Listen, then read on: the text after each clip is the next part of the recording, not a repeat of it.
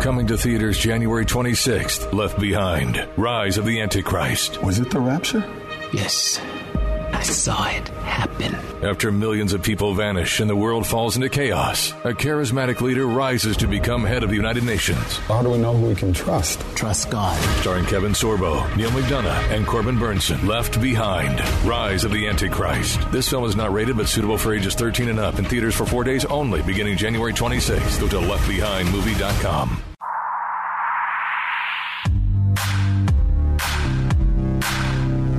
Obliterating confusion, amplifying truth, and pursuing clarity.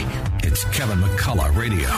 Well, on this day that is historic, the March for Life happening in Washington, D.C., it has occurred every year since the Roe v. Wade decision was handed down in 1973, and this the first year in the post-Roe era. But there's another anniversary that is here, and that is the 2-year anniversary of Joe Biden killing the Keystone Pipeline. Just related to Keystone, there were tens of thousands of people that were put out of work because of that decision. But aside from that, it has fundamentally thwarted the need for energy in the country in ways that we truly need and could actually be of big benefit to the rest of the world. Here to discuss is Larry Behrens. He's the comms director for Power the Future. Larry, thanks for being here.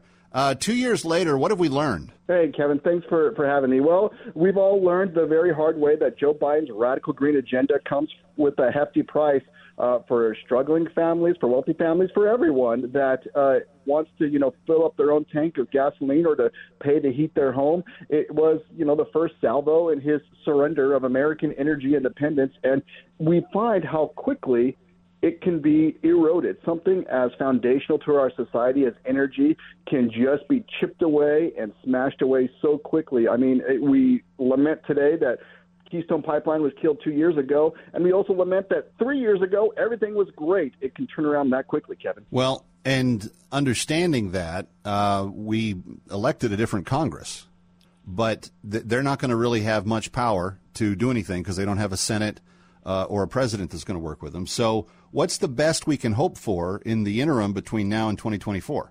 Yeah, it's a great question. What we can hope for really is, we've seen a little bit of it so far, we can hope that they use the power of the budget to push through what they want that holds the Democrats in the Senate and those in the White House accountable. And I say those in the White House because Joe Biden's not running the show by himself. He's got his buddy John Kerry helping him out with this.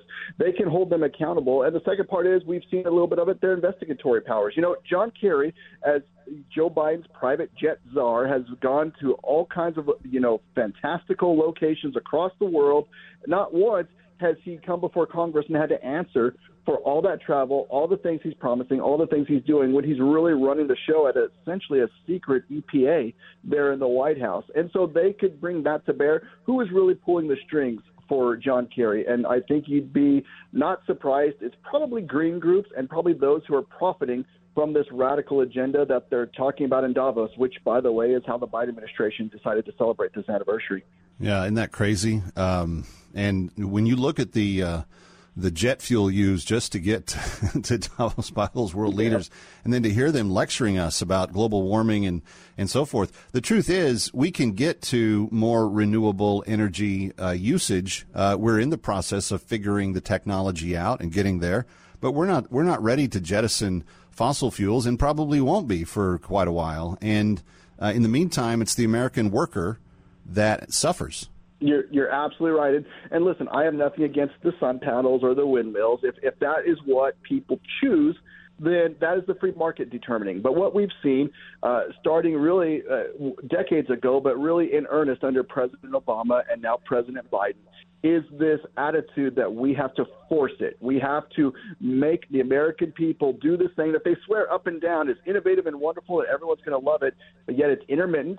It's way more expensive. It is not there when you absolutely need it.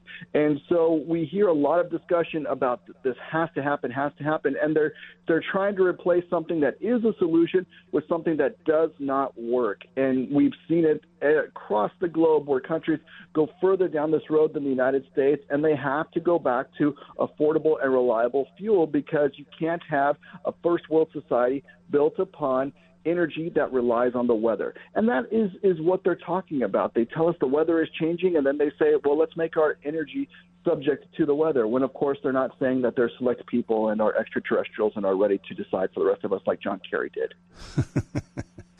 Is he the extraterrestrial? That's what I'm curious. Who's the actual alien here? And you know what? In his defense, I cannot disprove it. So maybe if he wants to go that way, that's perfectly fine. And so, we see these folks in Davos. We see they even trotted out Al Gore, which lets you know they're really running on fumes when it comes to this agenda. And Al Gore says the oceans are boiling and we're going to have rain bombs. And he gets all irate and mad as if we didn't see his predictions from 20, 30 plus years ago just completely fall flat. And so really all they have left is hyperbole and fear, but sadly, they have folks like John Kerry who are in positions of power in the White House and folks like Joe Biden who are pushing this agenda. And back to your point, which is the right one, they're using the executive branch to do this with bureaucrats and bureaucracies that most Americans have never heard of. Pen and so phone. That is what Congress is going to cover. That's what they have to hold them accountable to. All right, Larry, always good to talk to you. Thanks for being with us today. Kevin, great to talk with you. Have a great Friday. You got it. PowerTheFuture.com is where you can find that man's work. Larry Behrens here on Kevin McCullough Radio. Coming back, final thought for the week. Don't go away.